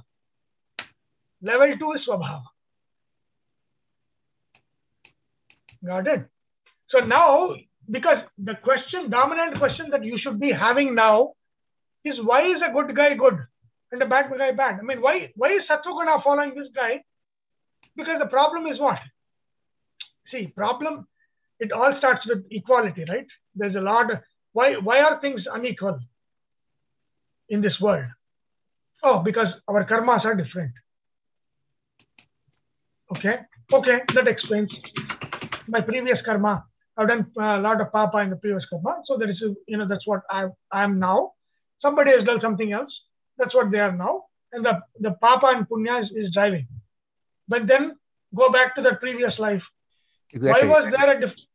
Yeah, everything bottoms down to individual effort. So whatever the effort they put in is translated to karma and then further swabhava, and then so everything bottoms out to own individual effort at the end of the day. There's no magic to it. The previous life they did whatever the Purushakara was what became their swabhava. No. What you're right. Whatever their effort, like a murderer, he's putting effort, right? A murderer also has Purushakara, doesn't he? Is he entirely just Daiva? I mean, like whatever the predominant tendency they had, and they allowed the tendency to go with it for the life. Why did they have the predominant tendency that way? Why did one guy have predominant sattva, the other predominant rajas? Because if you keep doing the tamasic activities again and again, that becomes more predominant at the end of the day. But why did they choose to do that? Your own willpower, or own free will, let's say. Like that's what gave you maximum pleasure at the time, and that's why you kept doing it. Yeah. Oh, why? That's the thing, right? The guna. See, na anyam gunebhya kartaram. You are not doing anything on your own other than the gunas driving you. Okay, that is a given. Every point, what you think, what you feel, what you do, it is all driven by sattva guna, rajoguna, or tamoguna. Whichever dominates, that is going to be your dominant personality, your behavior. But the question remains: why is this guy being tormented by tamoguna, and the saint is having such a nice time with the sattva-guna? Why? So you can say, okay, it was because their previous birth. In the previous birth, one guy did this, one guy did that. Okay, why did one guy did this, one guy did that in the previous birth? You have to go back again. In the previous birth, something happened.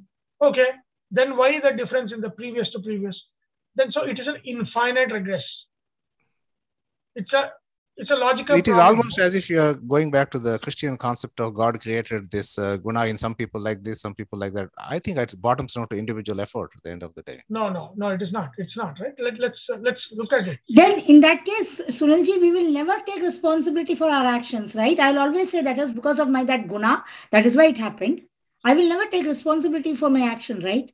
That is why I'm going to level 2, right? Like if I had stopped just at level 3, what is it? Did I say it was level? That was from level 1. If I had just left at level 1, then you would have said, then everything is attributable to the gunas. Everything is, it's like saying everything is because of my situation. A murderer is created by his situation. A saint is created by his situation, his or her situation. Correct. So then karma has nothing to do with it.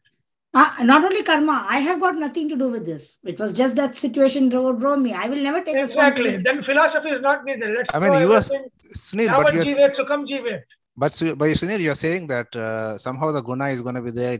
Cannot be changed. But I disagree with that, because with your own Purushakara, you can change the guna from one type to a different type by your actions, right? And that's why. So the people who are predominantly tamasic right now, they didn't put any effort in their previous life, so they're still tamasic. So if they had put some effort and then changed guna into a sattvic guna, they would become sattvic in the next birth at least. That's what I'm saying too, right? I'm saying the same thing. If Krishna, if whatever guna we have, we could be stuck with, then there is no need for Krishna to explain how to get over that. So he's telling us the concept of guna atitatva, how to go beyond this by, first of all, removing. See, this is basically coming from where? That Sankhya's first problem, which is the attribution problem. What is it? The illusion of identity comes from there. What is he doing here? He's saying the identity, remove that and differentiate that. There is an individual and there is a situation. There is all of these forces that are acting on the individual. Can you mute? Somebody's creating some noise here, please. So that means what you're looking at individual as, you're looking at an individual not just as an individual, but you're looking at them as an individual and forces being acted upon on that individual. It might be the situation, family situation where they are in. It might be a work situation they are in. It might be any kind of situation they are in. When you start seeing the individual within a situation, then you have more power in terms of emotion and social IQ. Right? That is what Krishna is teaching here. But still, that's level 1.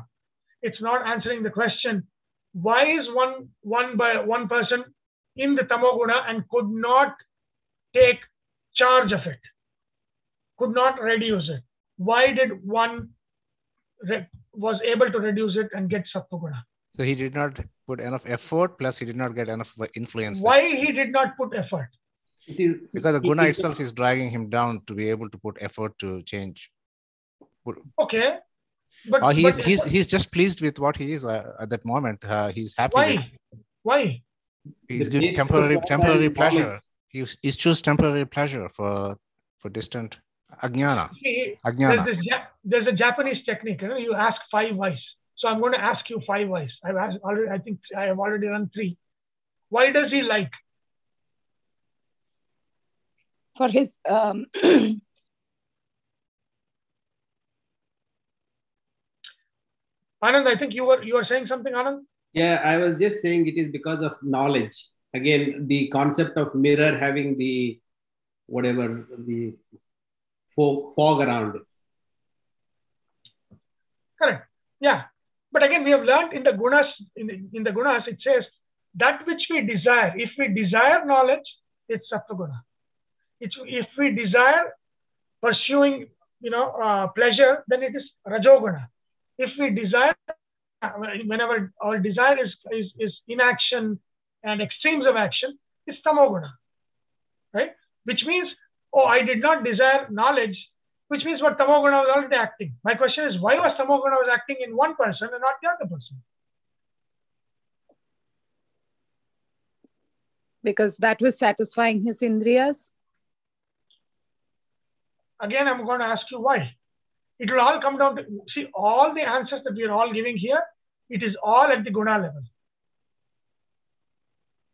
If you are satisfied with indriya comfort, it is rajoguna. Satisfaction is rajoguna. Like if you look at the 3 kinds of satisfaction, indriya satisfaction is rajoguna. Satisfaction with knowledge and doing good and doing dharma is sattva-guna. And then satisfaction that comes with not doing anything and being lazy, that is tamoguna. So that means whatever you are saying is driven by guna. Whatever you are saying. I would say so he or she, whatever, whenever that person is being lazy or doing something evil or bad or hurting others, definitely there are certain consequences that happen to him and to the others. He or she chose to ignore that and did not learn from that. But again, when you say we do not choose to learn from that, which guna is dominant? Tamoguna. Tamoguna. Exactly. So again, guna is doing that.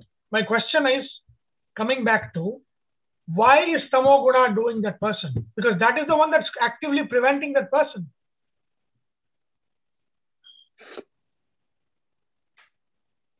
He's choosing it. There is no he or she choosing.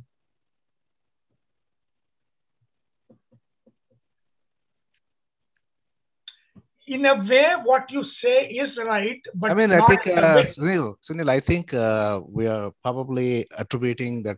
I mean, we are saying that from our point of view that sattva is good, bad. We are making that good and bad things, but it is what it is. Those 3 gunas are there. It is what it is. Just like objects around that. I mean, it is what it is. You just you don't judge them. I mean, like, it is what it is. The right and wrong concept is only for the humans. I mean, we came up with these concepts, but it is what it is. So what? Again, see, Rahu. That's compassion. Sunil, now your whole problems from house are extended to Krishna himself. He himself is causing the problem. What shall we do?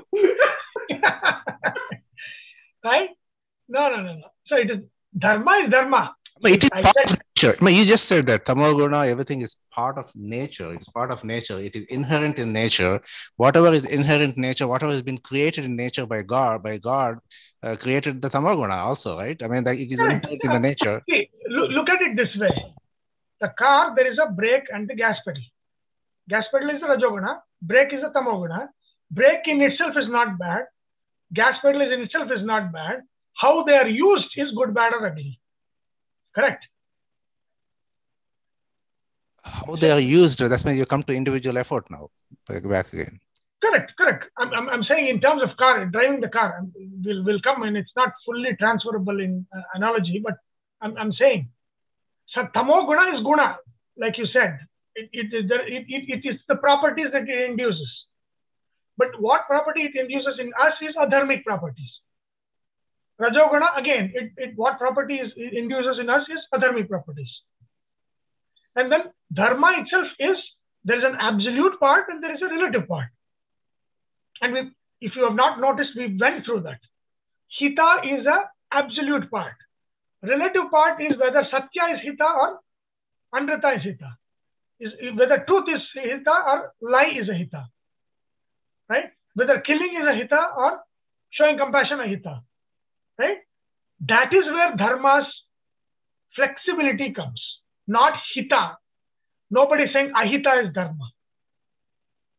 Hita is dharma. The means to that hita can be flexible. Sometimes lying is hita, dharma. Sometimes saying the truth is dharma. Right? When a child is showing you something and wants to know how it is, if you say it is so ugly, it's worst, throw it away. It is truth. Maybe it's like that. Is that dharma? Is it good? Is it hita? It's not hita. But when somebody is doing wrong after wrong, and you're letting him do it because he's a friend and don't want to speak harshly to that person, is that hita? No, it is ahita. So it is adharma. So we have to understand that dharma itself is a kind of two steps there. One is an absolute frame. And what people always confuse is the difference between the absolute frame and the relative frame. Dharma is not relative. The means to dharma can be relative. Dharma is absolute. Dharma is always absolute. The means, of course, to dharma can be relative. Right? We have to be very clear about this. Ninth house is ninth house. If you are opposing the ninth house, you fall in the eighth house of death and ajnana. Right? If you understand dharma, eighth house is hidden knowledge. Eighth house is something that nobody else can see that you can see. So eighth is like that.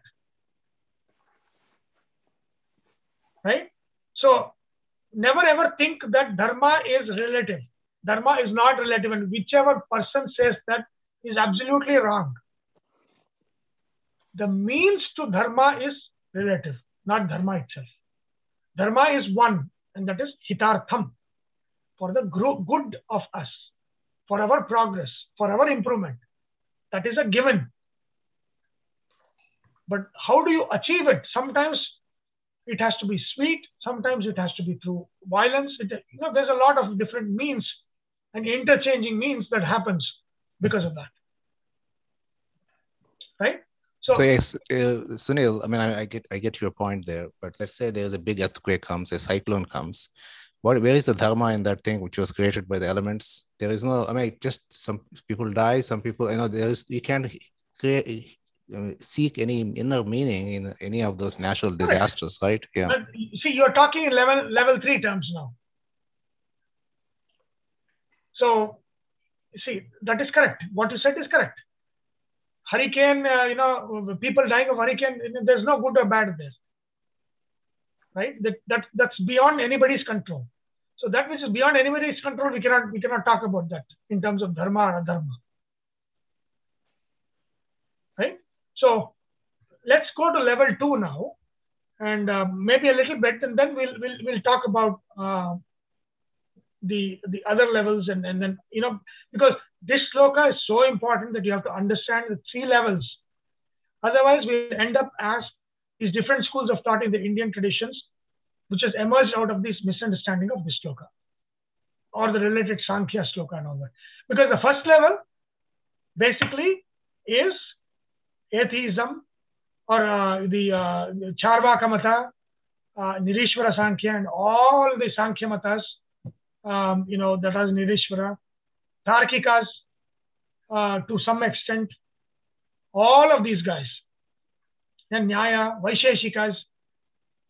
So they take this as the fundamental, that the world works by itself without a need for something to make it work. Right? And Krishna's first thing is, it is gunas themselves that are creating this. But then in the next sentence he says, Gunebhyaha param vetti. There is something beyond that para, the gunas, actions of gunas. That is important. Right? So that is what we have to see. So going back to my question, the difference between a saint and a sinner is the gunas acting in them. But the question is, why did one become a saint and cultivate sattva guna more, and why the other became a sinner and cultivated tamo guna more? This is a matter of willpower. That's a big difference. The willpower to be able to do things, be able to sadhana. All this willpower, knowledge, understanding, everything goes. See, guna is very psychological too, remember. So the will to understand, will to do, all comes from sattva guna, sattvika will. And Krishna actually talks about this. Dhairya, dhiratvam, sattvika dhiratva, tamasika dhiratva, rajasika dhiratva, what each one of these is. The three framework Krishna himself will use later on in the future chapters. So it is not my invention. Krishna is saying this in the 17th chapter, and I was using it as a foundation to develop the topic. So in other words, without sattva guna, you don't even have a will to do things. Even Correct. the will to seek satsang, you will to seek spiritual pursuits. So Exactly. you don't even have that. So that guy who is in tamasic mood is always stuck there, pretty much. Looks like. Correct. Now Guru has sat on your head now. That is probably his cursed. I mean, like why that guy had a tamasic mindset? God has given him whatever, but he can't change it, and then so he's kind of stuck. We are going back to the Abrahamic religion concept again. Correct. If we were stuck in level 1, yes, then there is no solution other than to artificially build a free will and all that stuff to bring that. Otherwise, God is biased. So to keep God away from sin, you have to add something that keeps God away from sin, and that is free will. Without free will, then everything is because of God, and so he is the sinner himself. Right? So that is why free will comes, and we don't need that because we are going to level 2 and level 3. Right? So again, the concept of karma, we have seen one. There is one. See, whenever Krishna says deha, how many dehas we have? I'm not talking about many births. I'm talking about in one birth, how many kind of bodies we have. I shouldn't even say body. I should say how many kinds of shells we have. 3, right? We have 3 sheets. Sthula, Right? yeah. So sthula, the physical body, that is triguna. Sukshma is basically psychological, but it's again a shell. It's a psychological shell, which is manas, sukshma indriyas, even tanmatras and sukshma bhutas, sukshma indriyas, then sukshma manas, buddhi, ahankara, chitta. All of these are nothing but what we call sukshma sharira. It's a psychological shell. It's a shell, psychological shell. That is also sattva. Feeling, willing, whatever mental names we have, mental activities, they are also trigunatvika.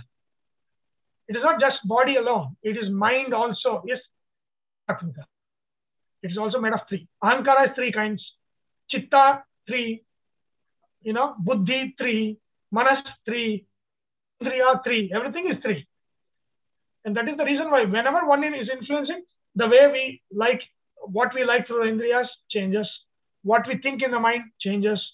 What we judge changes buddhi. How we see ourselves changes ahankara. And then what we remember, what we carry, samskaras, that changes. Right?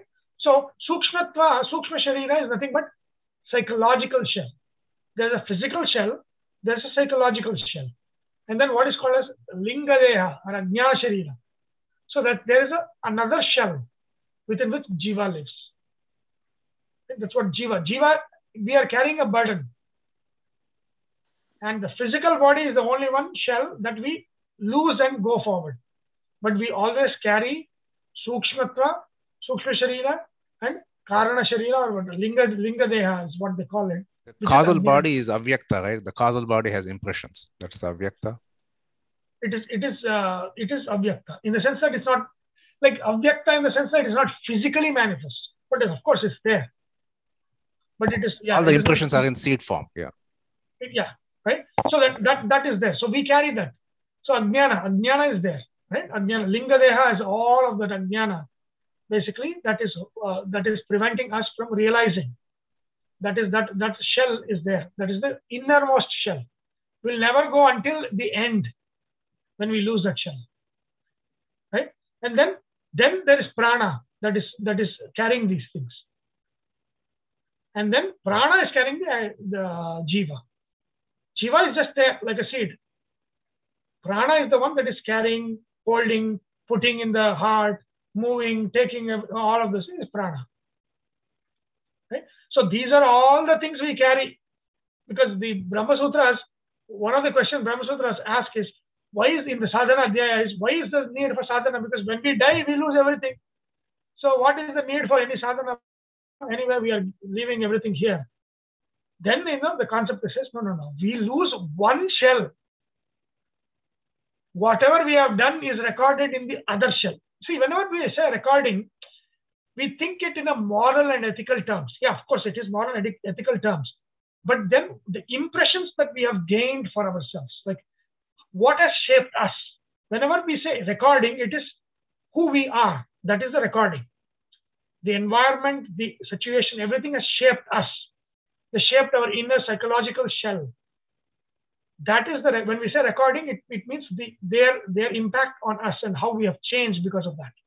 That is the recording. Right? That we carry ourselves, right? If you're an angry person now, in the next thing, you'll carry the same thing. Right? Unless you lose it here, you lose it there. You have to lose it in some janma. It will still be carried in the sukshma. Right? And that's why it says sadhana is needed, because you have to clean up the sukshma sharira. Otherwise, nothing will happen. You can put soap on the stula sharira, it will become clean. But what is the soap for sukshma sharira? The only soap for sukshma sharira is sadhana. Without sadhana, nothing will happen. Right? And that's the need for sadhana. Is we will never lose sukshma sharira until mukti. Right? And whatever is applicable in the second chapter when he says fire doesn't burn, the jiva atma, and water doesn't wet, it is also applicable to sukshma sharira. Water doesn't wet the sukshma sharira. Water doesn't burn the sukshma sharira. So there is no physical thing that can destroy sukshma sharira. Sukshma sharira can only be cleansed and destroyed by knowledge. The light of knowledge. There is no other physical thing. So whatever is applicable in the second chapter for jiva is applicable to also sukshma sharira. It's also applicable to sharira. Right? And etymologically, sukshma, you should not call it sukshma sharira. You should call it sukshma deha. And that's what Krishna calls. Do you know the difference between deha and sharira? Both mean body.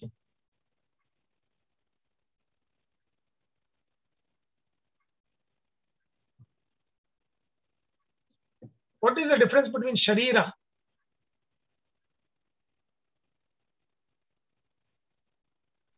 Sharira is something you have and deha is something given to you, is it? No. Sharira, see, it's both body. Sharira means that which is destructible. Shru means destruct. Like, for Shiva, we call him Sharva. the destroyer. Sharira is also the same dhatu. That means that which gets destroyed. So physical body, whatever you do will end, will be destroyed in the end. That is Sharira. Or Shru and Irana. Irana means activity, that which gives us activity. Irana, like prana. Right? That Irana is that activity, and that which is in the end get destroyed, and that which is that which gives us the power of enables the power of activity, that is Sharira. Deha is Upachaya. Upachaya means that which grows. Upachaya means growth. That is Deha. So in that sense, you cannot actually call Sukshma Sharira Sharira, because it's not something that is destructible. Yeah, eventually in the end, if you are a Mukta Jivi, yes. Otherwise, we are forever. It is a forever Sharira for us. Right? So that means it is not, it's a Sukshma Deha, Ajnana Deha, Stula Sharira. So in Sanskrit, sometimes using certain words in their etymological sense changes the meaning so much. And Krishna does that in the next couple of shlokas. He specifies this. He specifies this. Dehi, Dehabrit. Phil, can you explain the etymology of the word Deha, Dehi? Is it like dharana? And is it, I mean, I don't know Sanskrit, but from listening to you.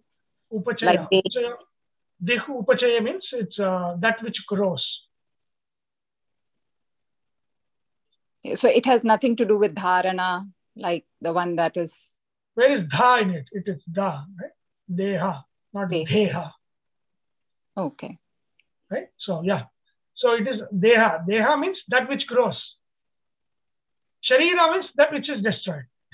Both are body. That's etymological derivations, right? So body, the synonyms are not actually synonyms in etymology. Mm-hmm. It's different derivations of the same thing. That's what when we look at the etymology, we say water has many synonyms, but each of the names for water has different meanings for water. I can say that which wets, that which satisfies our thirst. So all of them are water. Right? Yes. So yeah, fantastic. That's Samskrita. Right? So here, so that's the thing. So the Sukshma Deha and Ajnana Deha, they're always within us. They're never destroyed. When even the physical body is lost, that is the one that carries from. And that's the reason why sadhana is required. Because sadhana, there is no other physical way of cleaning our, basically, it's like saying, how do we cleanse our emotions? Which is nothing but how do you clean our Sukshma Deha? Yes, in English would be, how would you clean our emotions? Through certain practices. That is sadhana. And that's why sadhana is required. Okay. So let us stop now. And in the next class, we will look at level 2 to see why is the sinner sinning, that the tamoguna is taken hold of that sinner, and why is the saint getting that light and clarity more and more and more. Urdhvam gacchati sattvastaha. So the saint is in the positive spiral, progressing more and more, gaining more and more. And the sinner is in the negative spiral, worse and worse and worse and worse. Why does that happen? So actions create impressions, and impressions create more actions. It's a vicious cycle. So as you do more actions, similar actions, it creates impressions, and you end up in a vicious cycle. You end up staying in the same tendency. I think that's probably the explanation. Yeah. Yes and no also. Look at Valmiki's life. Or even Angulimala. So they broke the cycle. Why did they break the cycle? Or how could they break the cycle? So this autobiography of Yogi guy, there is one thing that I read is you come with your tendencies from your previous births. 80% of them are dominant in you. There's a 20% chance you can actually change your tendency by actions. So that 20%, if you don't utilize, you end up being in the same cycle again and again. So remember, there is no chance. See, in philosophy, there is no chance. Whenever we say chance, we mean daiva. That which is not in our control, it is in control of daiva. Right? There is nothing random. So there is no concept of random or chance. So in Samskrita, the equivalent of Sanskrit name for chance or randomness is daiva. And in daiva, it is not actually chance, it is that which is in our control, that is not in our control. So basically, another way of saying chance is I don't control it. Okay, yes, I understand. I get it. So 80% of is all set for you, and then there's still a 20% thing that you can still do out of your Purushakara to change the tendency, provided you utilize it properly. Yeah, but the question is not that. You can still do, but why don't you do? That is the question. Right? So that means level 1 is a partial answer. Because if it is open to these questions, that means level 1 is a partial answer. And that's why I want to leave it with a question. Because then, then it will become interesting next class. Well, you need to think about this. That means we have one part of the answer. Oh, why do we get angry? Why do we get love? Why do we know why do we get these feelings? Everything is answered by gunas. Right? And basically, when gunas is a philosophical concept, but when it comes, it's a biology, right? It's the hormones and all the function of the body and function of the mind and the brain chemicals that's causing this. Correct. That's correct. Nobody's denying that. But that's level 1. But level 2 is another part of the body, part of the answer. And then finally, we'll come to level 3. That's the philosophy. Okay. So we will stop here. I can answer any more questions if you have. Is there any other question? And I want to leave you with confusion. That's my thing. If you have clarity, then I didn't want Sattva to take over you. So I mean, if you do the explanations here with the crime in the inner cities and all that, they say it is because of the surroundings, the prabhava. They say is responsible for most of the crime. They don't talk about the svabhava tendencies. Yeah. Which is true. Which is definitely true, but that's a partial answer is what I'm saying. Right? See, even a person in the best of the situation, can they not be evil? They can be evil. So that means situation alone cannot explain. Right? So that means we have a partial answer to this. It's not a full answer. But situation is also a cause. That is true. Fixing a situation, fix a problem? Might not be. That's why it's a partial answer. Right? This